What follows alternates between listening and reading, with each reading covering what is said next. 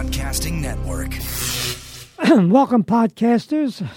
First, we go to the music part. I'm going to start a new series today. We're doing kind of a jazz series, but now we're going to lead from that into the movies. And these are jazz songs I got into the movie. And the first one is Sweet Georgia Brown. It's from Some Like It Hot. There's a scene on the train, if you remember the movie, where all the girl bands on the train and they're playing this Sweet Georgia Brown. And the next one I'd like to do probably, I don't know what movie or where it came from, 1938. Over the Rainbow, oh yeah, Over the Rainbow. That came from, oh God, you people know it, but I can't remember it. Anyway, the movie, that's the name, the movie is Over the Rainbow. Okay, and this is the song from the movie Over the Rainbow. First we'll start with Sweet Georgia Brown.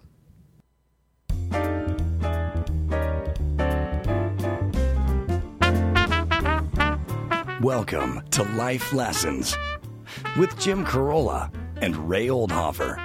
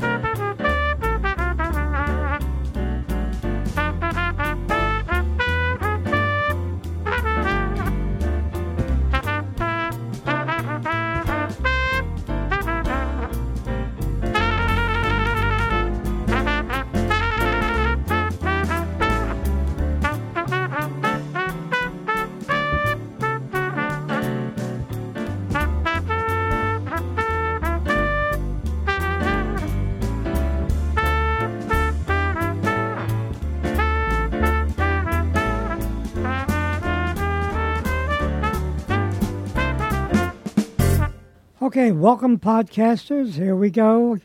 And we're on about the third or fourth episode we've been working on willpower, control of self, and trying to make it clear that that's leading to something else. Willpower could be quite superficial, and we do it if we feel like, or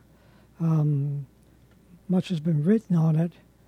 And as I say, people like Norman Vincent Peale and Dale Carnegie and many more have made a lot of money on articles and books about it. So we're going to work with willpower and self-control as tools for something leading to something deeper in ourselves. That's the reason. So it's not just some commercial idea. My idea of mine is to be able to probe deeper inside ourselves and understand ourselves better. Okay, I want to say something about a couple of people have been asking me about food. It's a big place in us, is this understanding about what's happening when we're eating. So let's in request of those people,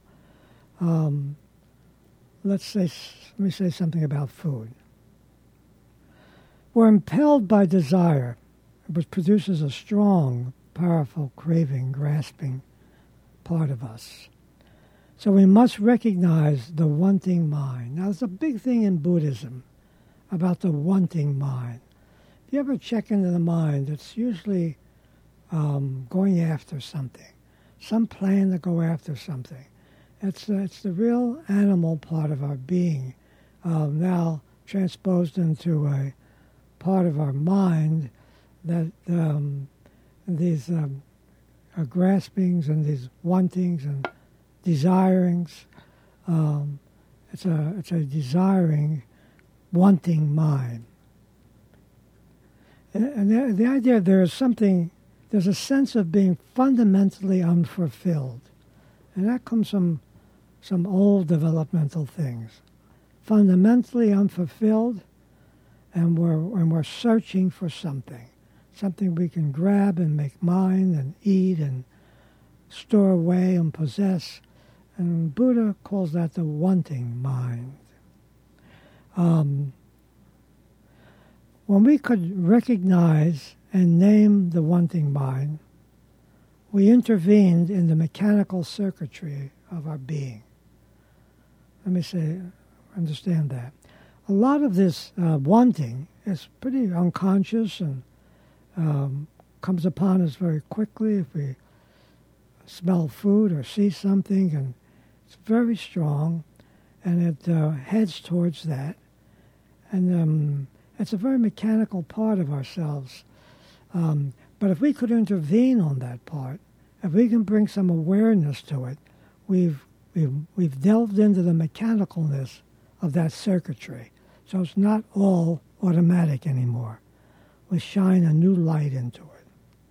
So there's three components, says the Buddha. The first is the wanting mind, and beginning to actually feel that in ourselves. Notice when your attention becomes fixated, and how you take your attention. In other words, once we beat in on something we want, we could get very fixated on that. And like we just turn and look at it and want it or whatever it may be. Now, and one of the first parts is how to break the spell of the attention when it's driven and locked in and fixated on an object of food, let's say. Recognize when your attention has gone in search of an object for that wanting. Let me give you an example. A perfect example of my own life. This weekend, I've been on a retreat, and we'll just call it a Zen world with 100 other people who are also trying to understand mindfulness and meditation and so on. But anyway, they're great cooks there. They're people that cook very consciously.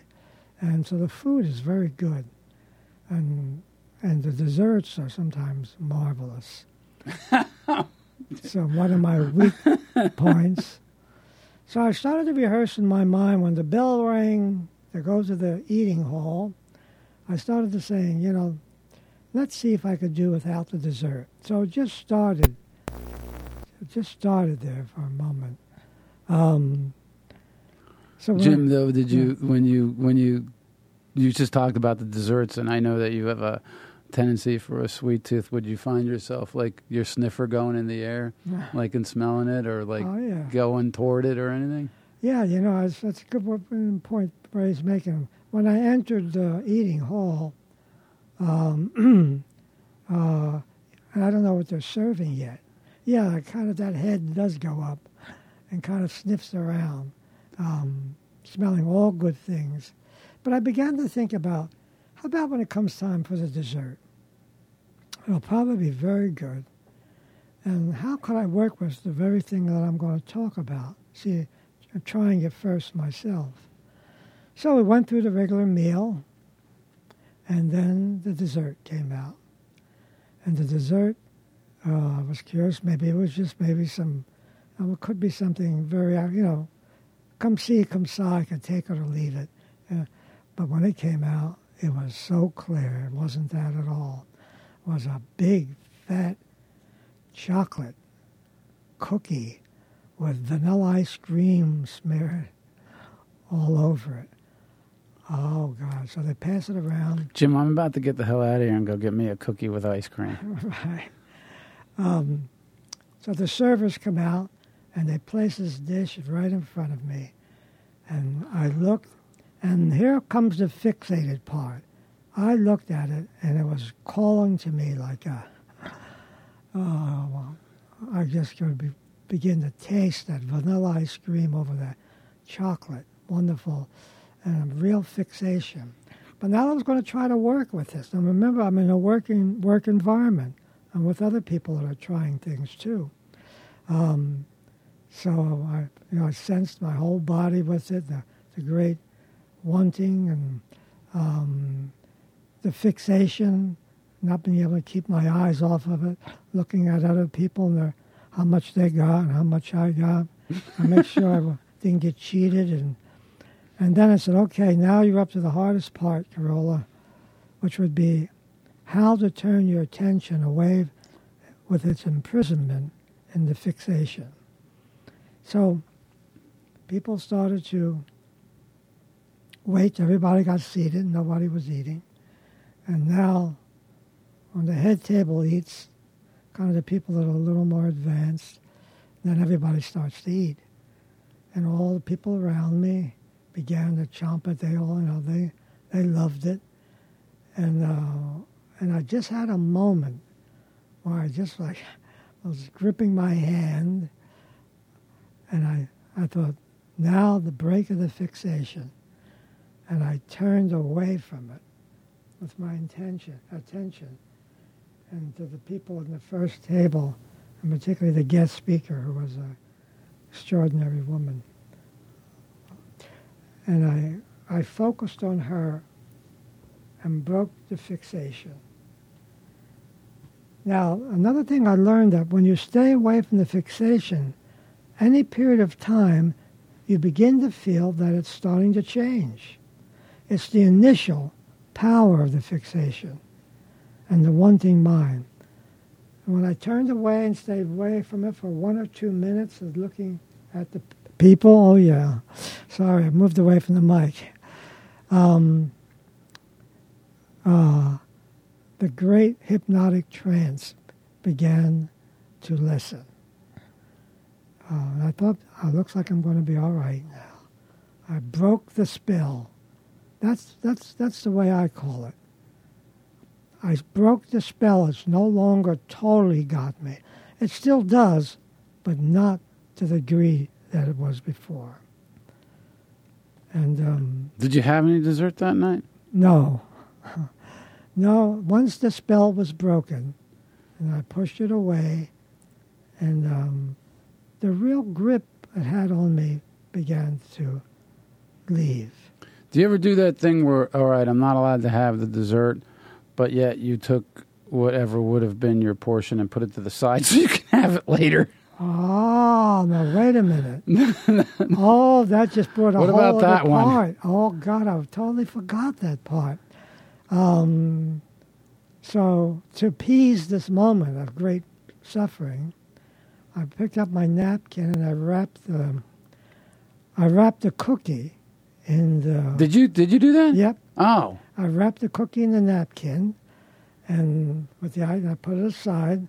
It's exactly what Ray said, which I left out. I didn't even think about it. Aha! Yep, that's right. So you see what I did? I did like a half deal then. I wasn't going to do it there, but I told myself in the negotiation, you'll take it home, you have it tonight, because it wasn't an all-nighter thing. We were going to leave at 5 o'clock. And I put it in my pocket, and I had it. So, boy, see, that's an interesting part of it. I'm glad Ray said that, because that helped in some way. The idea that this other part of me was appeased a little, thinking, sure, so it was a little hard now, but later on you'll love it. So the day ended. I didn't eat the ice cream either. Okay, so but You I couldn't had the put that in your cookie. pocket. That's right. If I could, I would have. Are we What on? about, so what did you do? What did you do with the cookie then? Okay, so What then, happened to Mr. Cookie and Jim? So I went back to my regular workplace, which is in the library of that group, and the day ended, and I went home, and I had an idea. I'll eat it some other time. Eat it. I was going to have dinner at home. This was later now, and I had the cookie and come home, and I put it down on the counter with the idea of having it. And Lynn ate it, and then you beat her. No, she asked about it, and I don't know if I told her what I went through or not. But there it was. So then I had a little something to eat in the evening, and somehow that cookie, I couldn't fully... Didn't taste right, huh? No, I didn't taste it. It was still there, wrapped up in the napkin. But then I said to myself, you know when that's really going to be good? Tomorrow morning. Oh. When I go to the office, I'll get a cup of coffee. Oh, okay, so that was the answer tomorrow morning. You see what I'm doing? I'm appeasing each state. That's the way this mind works. So I got through the night with it, got up in the morning, quickly put it into my bag, and now it's heading to my office. Because the other thing I was going to have for breakfast was this piece of toast, a healthy piece of toast. So I figure my mind said you could, go on a little heavy on the sugar since you're having such a light breakfast anyway. And the negotiation goes on. Podcasters, do you recognize this? Am I the only one that goes through this? Well, most with like my generation, replace the word cookie for beer, and now you'll see what you're up against. Yeah. Or cigarette, or whatever else your thing might be. Right. So now I'm at work, take it out of my bag, but something's starting to happen. It's starting to fall apart. It's not looking that when I opened the napkin, it had crumbled. But still, I said, good, I'll put it on the toast. It'll be like cinnamon. I'll still be able to get it. It won't be whole. I thought I'd do that. But it seems like the further I was getting away from it, it was losing its power over me. And finally I decided, oh, shit. I think I'll just throw it in the basket. It had all fallen apart. But podcasters, look at those steps and see if something like that happens to you. The dialogues in our mind and putting things off like that. So, in summary then, the first component is to be aware of the wanting mind as it searches for objects, and particularly food that's right in front of us. Second component, feel the grip of my fixated attention. That's a very important step. Feel how your attention went right to the food and you kind of looked at the way I looked at that cookie. Third, to loosen the fixation by focusing on something else. And remember what I did? I focused to the people to the right of me, and I'd focus there until the power was less. And then did you just keep going? Like, would you go 1 through 3 again? Like, okay, now you're at home, you're about to have dinner, you eat dinner, and you look at the counter, and instead of turning to the group to the right, you turn to Lynn. Would you go through the steps again? Well, I didn't, almost like I didn't have to. It just may be different for people. Because it wore off a little bit, right? The initial fixation, and that's what I learned from this, folks, and podcasters, as you try this, and people are eating, see when the initial fixation breaks, how there's a relaxation, and you now get some distance from it. But the attention has to be taken out of that prison. before when it's at its the same thing we do with people. We fixate on them, particularly beginning falling in love, and it's a great fixation. Almost can't do without them. Have to be with them all the time, and so forth. It's across the board. It's you know who else it's with? It's with our sponsor. All right. Hey, you guys, this is Ray with Life Lessons with Jim Carolla, and this is a plea, because business is business, and our business isn't doing so well. So please help us out. You got that? And I'm not kidding. Help us out. So go to Life Lessons website and click through the Amazon banner and help us. Come on. Now that's a plea, and it's a good one. Do so. Thanks. All right, we're back after the commercial, and Gary has a couple of emails he wants to speak about. Yes, I do. I want to go ahead and read 2 emails. The first one is from Melissa Laflurge. I hope that I'm pronouncing that right. Lafurge. Hi, Jim. I'm a fan of your and Ray. I'm a fan of your podcast and wanted to tell you I've absolutely been loving your new season.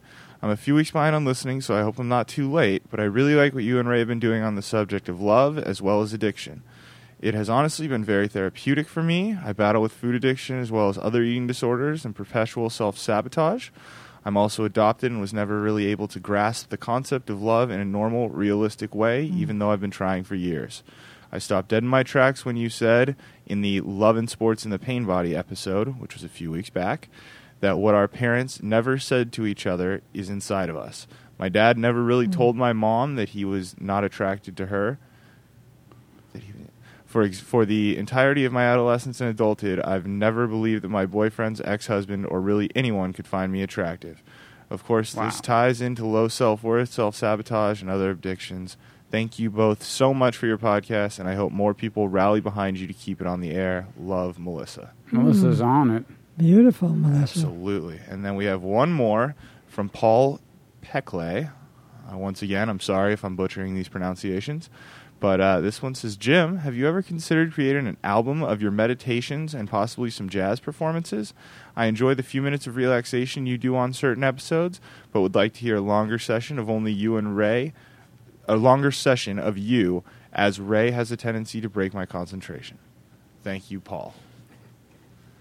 So thank you. F off, Paul. No, I'm just kidding. No, thank you. Big thank you to Paul and Melissa, and we encourage more people to write in to Jim Carolla at adamcarolla.com on the email, and Twitter us your short form questions at Life Lessons with Jim Carolla Twitter. It's at LLWJC, or you can Twitter them directly to your co-host here, Mr. Ray Oldhofer, at Ray Oldhofer.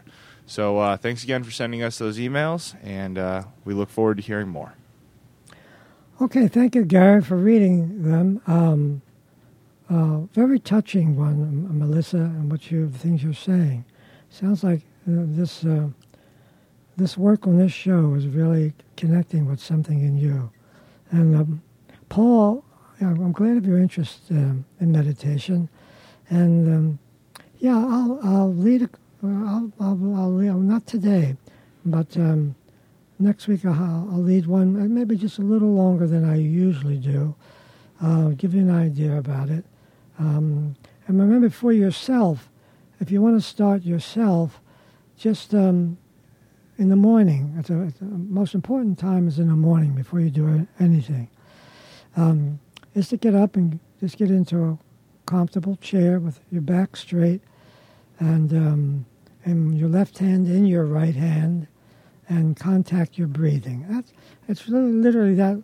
At the beginning, that's really all. If you would do that, and feel your breath as your nostril as you breathe in and you breathe out, and all the streamings of the mind, you just hear them and just let them go. If you can do that for 5 minutes, and gradually raise that up 5, 6, 8 minutes, it'll be a good start. So let us know if you're starting that, and if you would like to hear even more, then I'll add some news. I'll add some things to that. So thanks, folks, for doing that. They're very good. Okay, let's see. So we cover a little bit of the food stuff. Hey, what, Yeah, go ahead. why don't you talk about, like, because I know you've had battles with food, and, you know, a scenario where the cookie won the day, you know what I mean? I mean, I have scenarios where whatever won the day, you know, but do you remember, like, things that, you know what, I sat down, like, I've sat down and eaten a whole box of Oreos more than once, you know, and half gallon of milk in one setting, that kind of thing, you know, and I never had a weight thing, though, you know, it's just, that's never been, like, my problem. I definitely have a nicotine thing where, you know, I could smoke. Yep, that day I smoked. I know there's been days where I've smoked 4 packs of cigarettes in a day. You know, and you just... I remember one time coming home at night. It was the next morning. I had been out all night to a club or whatever the hell I was doing. This was a long time ago. But I remember picking my nose and going like this, and I looked at my nose, and there was nicotine on it. And I was going, what's that? You know, because you never pick your nose and there's actual brown. I took a napkin and I wiped it in there, and the whole napkin was filled with nicotine. Oh, my God. Yeah. And I just remember, oh, yeah, last night I smoked like a fiend. Oh. Yeah, I mean, it wasn't like, oh, yeah, I knew what it was. I just couldn't believe that now I'm looking at this aftermath. Yeah. You know, and then times that by God knows how much time I did smoke when I did, which I haven't, again, you know, and I have over 90 days now. But, you know, when you look at somebody with a eating thing or something like that, and then, you know, when you realize what you've done to yourself, like, what is that, how does that feel, and where does that put you sometimes? You know, I remember looking at my finger and then taking that hanky and wiping it through my nose and going, all right, there's some stuff I got to deal with. And then, of course, I didn't deal with it until much later. You know, podcasters, Ray said he doesn't really have he's never really had a weight problem. You know, you're such a physical person. I can't imagine you. In other words, whatever you eat, you pretty much burn off. That's because but I think that's I also think that might be related to some other thing of my family ancestry. Like, I think I got that from my mom. You know, she always had to be kind of moving out. In fact, when my mom couldn't move is essentially when she died, you know, because she wasn't capable of moving anymore. Which, when I think about myself and what I do, as far as what would take that place, I know there's more opportunity for me than my mother. But, I mean, I have that in me, too, you know? So, you know. Yeah, that's right. Your mother was a real worker, too. Yeah, she would. And then when she couldn't do it anymore, she had to bow out. You know, she bowed out literally, and she bowed out because her body couldn't do it anymore. But her head wasn't to par with letting go of certain things. She couldn't put that together. You know, that wasn't part of her makeup. Her makeup was, I'm an immigrant farming girl from Germany, and I know how to cook, and I know how to clean, and I know how to take care of, and after that, I don't know how to do anything. So, and like some people know how to eat and know how to, or whatever their story might be, or my story, you know, but to look at that and see where you are with it. Like Melissa has some pretty big insight into herself with what she wrote. Yeah, that was a very special email. The other guy didn't like that much. I'm just kidding. I'm kidding. Let's see. In the world that I have come from related to eating, eating was the only, I think I must have said, I've got to make sure I don't repeat myself, was the only solace I got from my world, as kind of an immigrant family world, was eating. And that's the place they really encouraged me to eat. The food was starchy. It was pasta almost every night, some different form of pasta, until I became obese. And But was eating? Were you like told to eat? Would that make your mom happy, kind of thing? That you participated in the meal, and oh look, he's having thirds. What a good boy.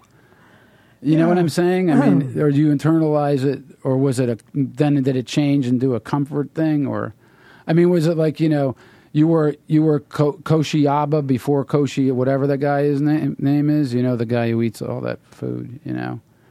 I mean, were you put on a pedestal because you were a good eater? I don't think so, but you know, I don't know for sure. I don't have a real memory of that, but I know that I ended up this blob of a person trying to get through school, looking that way, and it was. But I've talked about this. I know I'm probably talked about this before.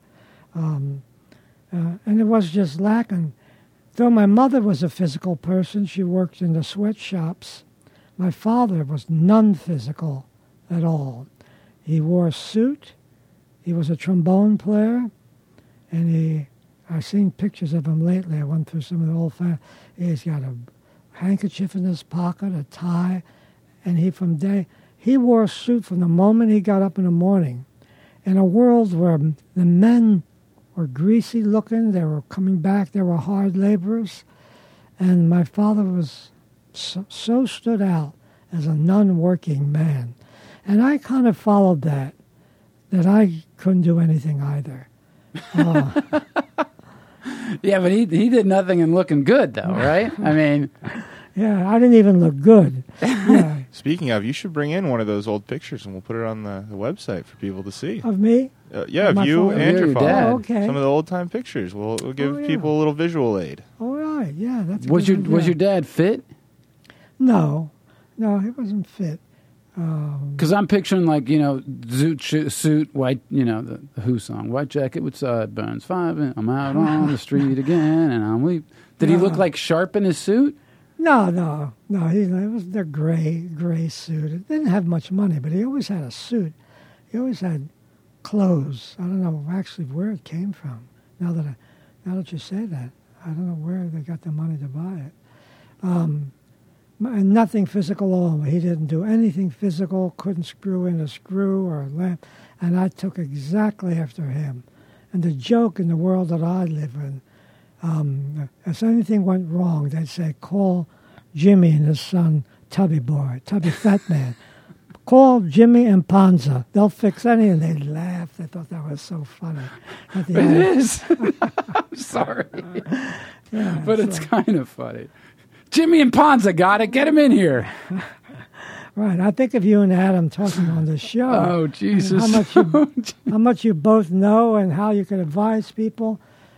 With my father and I, totally. In fact, you'd have us both on this show. That would be funny in contrast. Yeah, and I until today, Lynn is the one that she knows everything. She knows she puts things together. She knows when things are broken. She knows how. What, do you just walk up to the light switch? Do you walk up to the light switch and turn it on and off and go, something's wrong with this? Where's the light switch? I always just say, Lynn, the light don't go on. I use that voice too. And she knows. She says, come on, can't you just try that? Can't you just do that? Oh, man. I said, I'm the intellect. I am the musician, the artist. I said, that's what Get my suit. That's what my father and I used to say then, too. We're not supposed to be thinking of that. We're thinking of scales, and we're playing our horns, and we're like the elite. You know, we're fooling ourselves. Don't I serenade you? Isn't that good enough? Yeah, that's right. Wow. Yeah. So that was... Wait, will you do any, like, do you have any... But I know in the work that you do that you'll have to do tasks. Will that help you? Does that help you? Yeah, when Ray's referring to the work I do, like in the Zen environment. I mean, these people build all kinds of things, and in fact, they build a house within a house. I mean, they're some very skillful and engineers and people that know their way around electricity and everything, put their own solar system in and so on. Before they demoted me to the library was their way of saying, yeah, let's get him out of here. It gets more in the way than any damn thing. You got demoted at the? Did you really? No, well, I call it that, but they wouldn't say that. It would be. I mean, now then when I got older, then I was really looking for excuses. But what I would do is I would work under the supervision of team. Somebody who really knew. Like would they say, hey, Jim, go grab that number 3 piece of steel and cut it at, Oh, no. 80.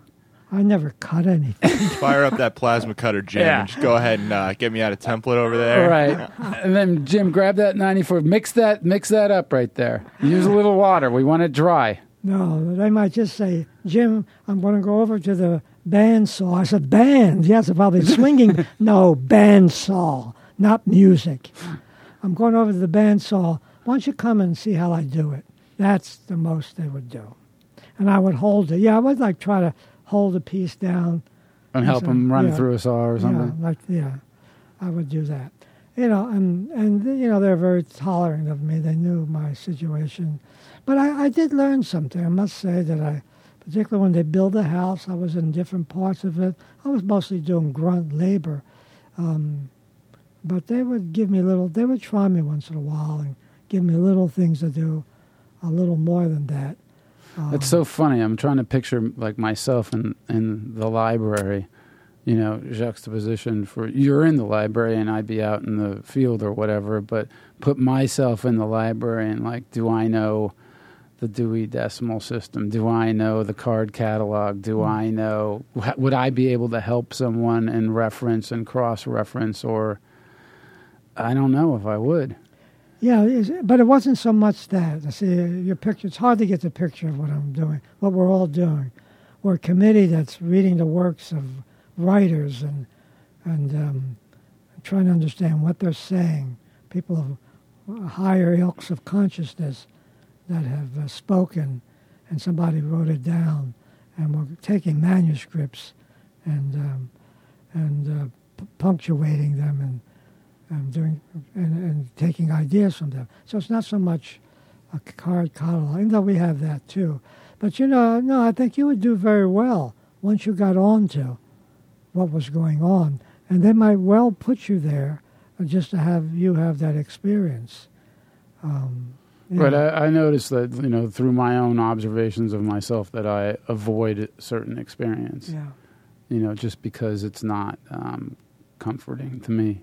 Mm-hmm. It's not what I know. Yeah. Which isn't too good for my being. Yeah. Yeah, I've done that all my life. I've find ways out of things and felt, I know I've learned how to escape things and so on. And even in the library, I think I'm the weakest one there. As far as people's knowledge, they know I know about ideas, but punctuation I'm not good at. So they help me along. Card catalogs and that stuff I'm not good at. I'm good at thought things, and they have patience with me. Okay, I'm looking at the clock, and I see we're pretty much coming to the end. So remember, podcasters, as we're going to hear the theme in just a minute. So as we get the theme getting ready to go, and I'll run just a couple quick things through you in summary of it. Number 4, make the quarter note feel good. Okay, here we go. 1, so just 2, quickly before we get into scatting. 3. So willpower is essentially a mental muscle. So we can develop this mental muscle. For the first 3 or 4 weeks, we're doing things simple, not getting into any strong stuff. Small things around the house. Like cleaning it. Yeah, cleaning it. You can do a lot. So you have the idea that You're going to do an exercise. Something occurs to you. You see a magazine out of place, and you have to get up and put it in place. You see the dishes need to be put in the dishwasher. Things like that. Books put away. Using your left hand Yeah. while you're doing it. Oh yeah, Ray, remember that. If you want to, that's something that's a little, that wakes you up using that left hand when you're used to being right hand. Remember the one about instead of saying yeah, say yes. That's a big one. Instead of saying yes, say yes. And let me add this one. I'm just adding a new one. Each day, do something, and I don't care what it is, but do it for excellence. In other words, do it right. It could be something simple, just putting the dishes away, but take a minute and say, what I'm going to do with the sink in front of me with dishes, I'm going to do this job tonight almost perfectly, not leaving anything out of place, putting everything away. And each day, pick something that you do absolutely with the best you can do. Boop ba ba boo day, ba ba ba do be ba ba be ba boo bay. Take it, Ray. Boop ba ba do day, ba ba ba do be ba boo bay, ba ba ba ba ba ba ba ba be boo boo ba ba be boo boo bay. Oh, wow. Hey, I mean, yes. See, Whoa. yes doesn't work here, Jim. Uh-oh. Yes. Okay. Yeah. And remember, audience, Ray is now on 80-some days. 90-something. 9-some days of... Thanks, Jim. Okay. See you, folks. See you next week. Bye.